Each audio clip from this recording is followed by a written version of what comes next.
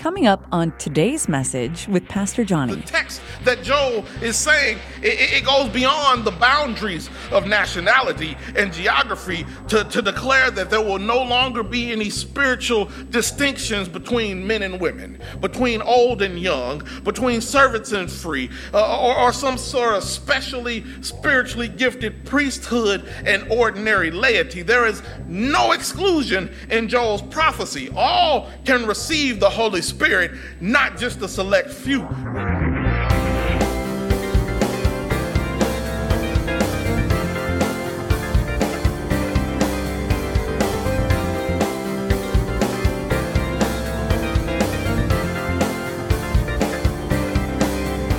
Amen. Let's get into the word. Today's message is going to come from the book of Acts, the 2nd chapter. Going to be reading verses 1 through 21. Again, that is the book of Acts, chapter 2, verses 1 through 21. I'm going to be reading the New International Version of God's Word. Let's see what it has to say for us today. Amen. Hear ye the word of the Lord. When the day of Pentecost came, they were all together in one place. Suddenly, a sound like the blowing of a violent wind came from heaven and filled the whole house where they were sitting. They saw what seemed to be tongues of fire that separated and came to rest on each of them. All of them were filled with the Holy Spirit and began to speak in other tongues as the Spirit enabled them. Now they were staying in Jerusalem, God-fearing Jews from every nation under heaven. When they heard this sound, a crowd came together in bewilderment because each one heard their own language being spoken. Utterly amazed, they asked, "Aren't all those who are speaking Galileans? Then how is it that each of us hears them in our native language? Parthians, Medes, and Elamites, residents of Mesopotamia, Judea and Cappadocia, Pontus and Asia, Phrygia and Pamphylia, Egypt and the parts of Libya near Cyrene, visitors from Rome, both Jews and converts to Judaism, Cretans and Arabs, we hear them declaring the wonders of God in our own tongues." Amazed and perplexed, they asked one another, "What does this mean?" Some, however, made fun of them and said, "They have had too much wine." Then Peter stood up with the 11, raised his voice, and addressed the crowd. "Fellow Jews and all of you who live in Jerusalem, let me explain this to you.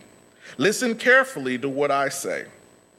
These people are not drunk as you suppose. It's only 9 a.m. No, this is what was spoken by the prophet Joel. In the last days, God says, I will pour out my spirit on all people. Your sons and daughters will prophesy. Your young men will see visions. Your old men will dream dreams. Even on my servants, both men and women, I will pour out my spirit in those days, and they will prophesy. I will show wonders in the heavens above and signs on the earth below, blood and fire and billows of smoke.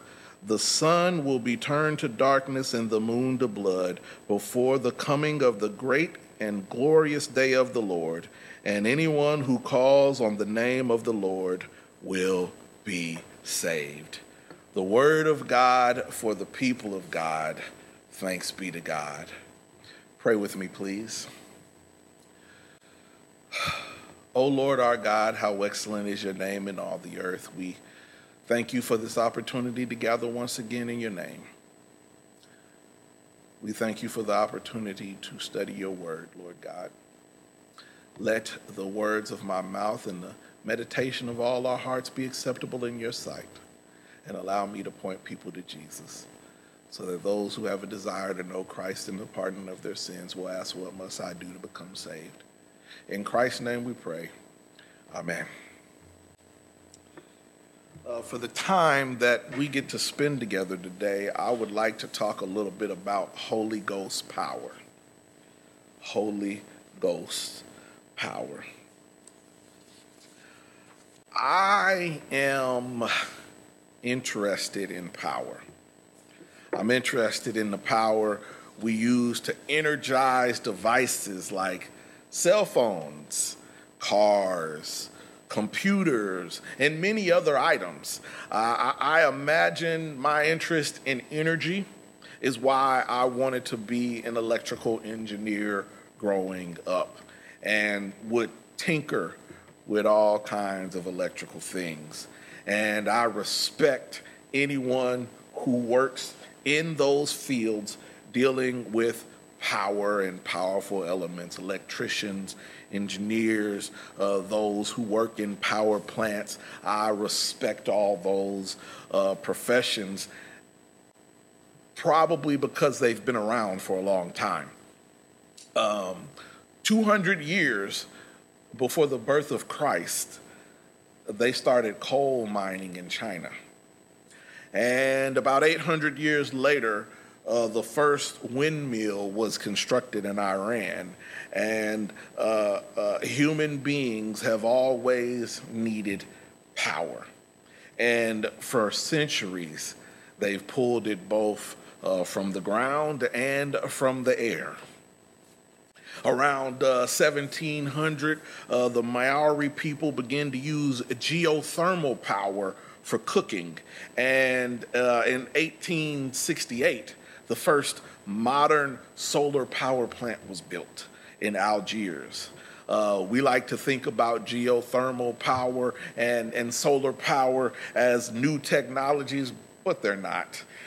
Today's technology works on the same old principles. We just have new ways to use it. The Bible tells us that there is nothing new under the sun. And so we are always searching for and figuring out ways to use power. And we join the disciples in their dealing with power 7 weeks in the text, rather 7 weeks after the death and resurrection of Christ Jesus, or 50 days after that, called Pentecost. You see, Pentecost is shorthand for the festival that was celebrated on the 50th day after Passover. And it's one of the three pilgrim festivals. You could look in Exodus 23, Exodus 34, and Deuteronomy 16 to see them. And so you have the followers of Jesus that are gathered in Jerusalem to celebrate this Jewish holiday called Pentecost, or also called the Feast or Festival of Weeks. It's a harvest festival, and it's time to give thanks for the gift of the law to Moses on Mount Sinai. And the people of God are thankful for this law, which gave them inspiration and structure for their lives. The law was for them in that moment their own power plant. You see, the Feast of Weeks is a festival, so the town is full of travelers, and it's also full of immigrants. And the disciples, the ones who walked and talked with Jesus, were there. And they had continued to do their thing, but they continued to do it privately. They were still, the disciples, still off to themselves, not necessarily connecting with the outsiders. The church folk were still being private. And the church folk needed power, and that power was about to come to them. The apostles, the disciples, the followers of the way, they needed power, and they got it unexpectedly. In that private worship where they were together in the upper room, the Holy Spirit came on them and gave them power. The Holy Spirit entered a house full of Jesus' followers, and it created a new kind of power, a power that filled the apostles with new life and enabled them to start communicating with a diverse group of people, to speak boldly to large crowds and fulfill the prophecy of Joel. The Spirit generated a more energetic and vibrant community of faith, connected in new ways with the surrounding community. This new thing was predicted. This outpouring of the Holy Spirit was anticipated by John the Baptist in Luke chapter 3, verse 16, and Jesus as well in Luke chapter 24, verse 49, and then in Acts chapter 1, verse 4 and verse 8. And so Peter told the crowd that God's Spirit was going to change their lives for the better. Your sons and daughters will prophesy. Your sons and daughters will prophesy, and your young men will see visions. And so with this new source of power, there are a few things that I saw in the text that we could take from it, and I'll share them with you, and I'll take my seat. The first thing that they can do is embrace the power of the Holy Spirit. Let the church say embrace. Put embrace in the comments. You see, the disciples didn't run from the Holy Spirit. They didn't run from what the Holy Spirit could do. They embraced the work of the Holy Spirit to further the church. New things can be scary. Getting too much too soon can be hard to deal with when you are used to routine and ritual and doing the same thing over and over again. The disciples got a taste of this new thing, this Holy Ghost power, and they didn't say, this is not how we normally do stuff, so let's quit. They were filled with the Holy Spirit and started acting like it. The Bible says that tongues of fire came and rested on all of them. Have you ever been touched by fire? Have you ever been in the kitchen and touched one of the eyes on the stove, not knowing it will make you move in a way you didn't used to move.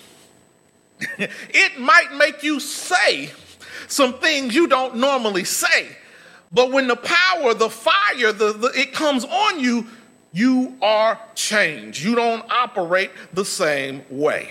They didn't let their lack of qualifications hold them back either. Peter could have easily said, I denied Jesus 3 times, so I'm not qualified to do this work.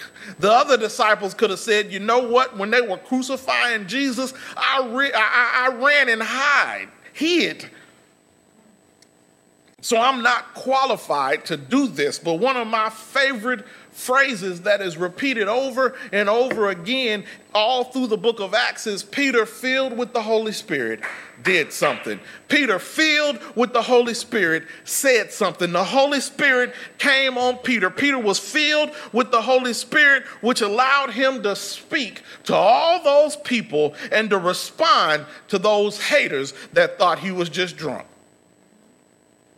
Embrace the Holy Spirit. Embrace the move of the Holy Spirit. Embrace the work of the Holy Spirit. Don't just shut down and not do anything. The second thing that you can do that I see in the text is birth and broaden the church. Birth and broaden the church.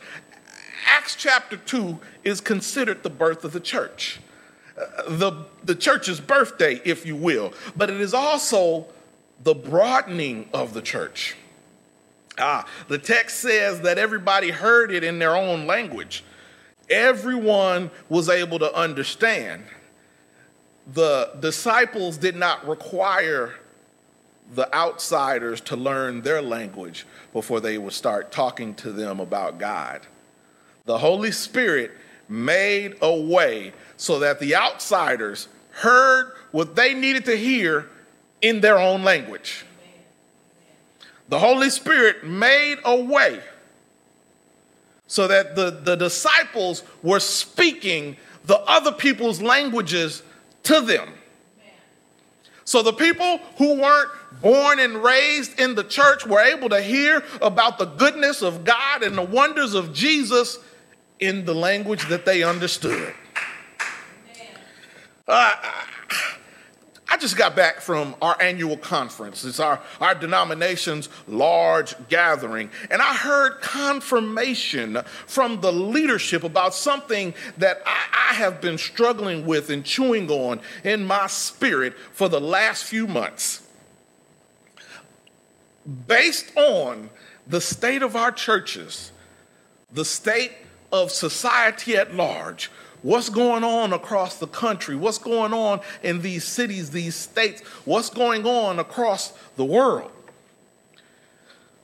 One of the leaders of the denomination got up and said that every church is going to have to start operating like they are a brand new church.